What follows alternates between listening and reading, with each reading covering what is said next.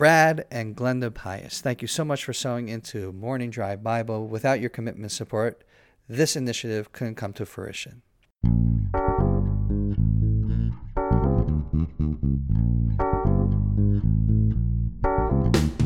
Good morning from Jerusalem. My name is David Krupman. My name is Scott Kahn. And welcome to Morning Drive Bible. David, how was your Shabbat? It was an opportunity to further my relationship with God and with my family, as Shabbat is supposed to be. It's not just resting from the week because you had a hard week from work, but it's an opportunity really to deepen the relationship with your family and God. You can never have a monastic lifestyle with God. That's true on Shabbat, because on Shabbat we eat, we drink. In fact, there's a very interesting idea in Jewish thought called the Neshama Yetera, which means the extra soul. We are told that on Shabbat, our soul doubles somehow. We get an extra soul. But what's interesting is that, according to at least some commentators, this extra soul is not spiritual. It means that on Shabbat you want to eat more, you want to sleep more. We use the physical world as a means to come close to God, and Shabbat exemplifies that. We enjoy our family, we have friends over, we have meals, we sing, we enjoy ourselves in a physical way, but that physical enjoyment is actually an expression of a deep inner spirituality. And we have 3 meals on Shabbat. We have an evening meal, we have a morning meal after services, and then we have a late afternoon before the Sabbath is over type of meal. We try to sing at all these meals. We have words of Torah at the meals. And it's just a chance to get together and to be close to your family in a way which is impossible any other day of the week. And without trying to be preachy or anything of that sort, I have to say that I often look at people who don't have Shabbat in the Jewish community, and I don't know how they do it, because for me, the idea of living without Shabbat, it's simply unthinkable. Shabbat itself has many restrictions, but only by living within those restrictions does one understand that they're not restrictions. They're keeping out other things that would distract me from what really matters. My relationship with my family, my relationship with my wife and kids, my relationship with my friends, and of course, my relationship with God. A life without Shabbat is a life I can't even comprehend, and I wouldn't want to comprehend. I think there's a expression within the Jewish community. It's not that we saved Shabbat, it's that Shabbat saved us. I experience that every single week. And we talked about singing on Shabbat. It reminded me of something that you said last time, this beautiful interpretation you said last week. Going back to what we talked about in our last series of podcasts, talking about the first verse in the Torah. We said, in the beginning, God created the heavens and the earth.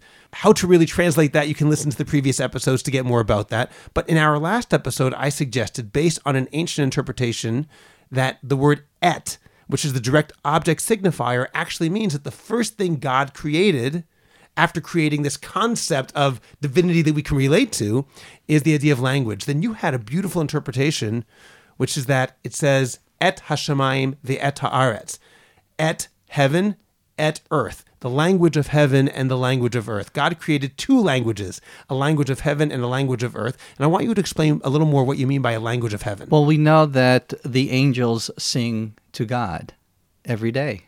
As the psalmist says in Psalm 148, verse 2, praise him, all his angels, praise him, all his hosts. We don't have the liturgy, what the angels are actually singing. But David, I would assume that when we say a heavenly language, we don't mean that they're saying, hey, how you doing? Or singing in a way you and I can comprehend. It's probably some sort of metaphor for a form of communication among these heavenly beings. I mean, even the word angel is itself a metaphor. We don't really know what that means. But it doesn't mean language the way you and I are talking right now. Right. The language that we have specifically is the et haaretz, the et that's connected to the earth. There is a language for animals and for fish, and there's a language for the human being. The language of a human being has the understanding of choice and how to really relate to one another. It's on a deeper level than the rest of communication of creation on earth. I could just imagine, which I really can't, the language of the heavens. But I do think, based upon what we do on Shabbat, specifically, there are songs that don't have words. We call it a melody, or in Hebrew, a nigun. A wordless melody. Absolutely. And I think that is a way we can connect to the heavenly language and to understand into some depth of spirituality. What do you mean by that? sometimes we just can't express our yearning for God or what we need from God. And it is this melody, this wordless liturgy, that we can express ourselves of the emotion that we're feeling without the words. And I think somehow that attaches itself in some way to the heavenly language above. That's a beautiful idea, the wordless liturgy, a liturgy that transcends our ability to express it. Ultimately, anything we say about God, anything we say about any spirituality, it can't really be expressed in et haaretz, in human language. As lofty as our language is, it's the language the Torah was given to us in. God allows himself to speak to us in that language. But ultimately, it doesn't express the spirituality as it would be on that higher level. The closest we can get, the best approximation we can have of knowing what it's like to be on that level of pure spirituality is the wordless liturgy of a song, expressing our inner emotions that transcends our intellect, transcends communication, and yearns for the divine in ways that words can't possibly express. I think this is amplified in the third meal of the Shabbat, prior to going in out, knowing full well that we have this extra, or the feeling of an extra emotion when Shabbat comes in through our soul, and we're knowing that it's going to leave us.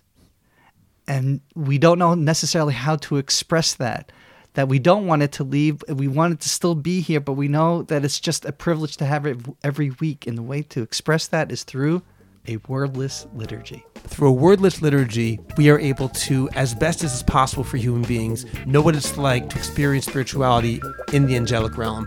Phenomenal. I'm Scott Kahn. I'm David Krutman, and blessings from Jerusalem.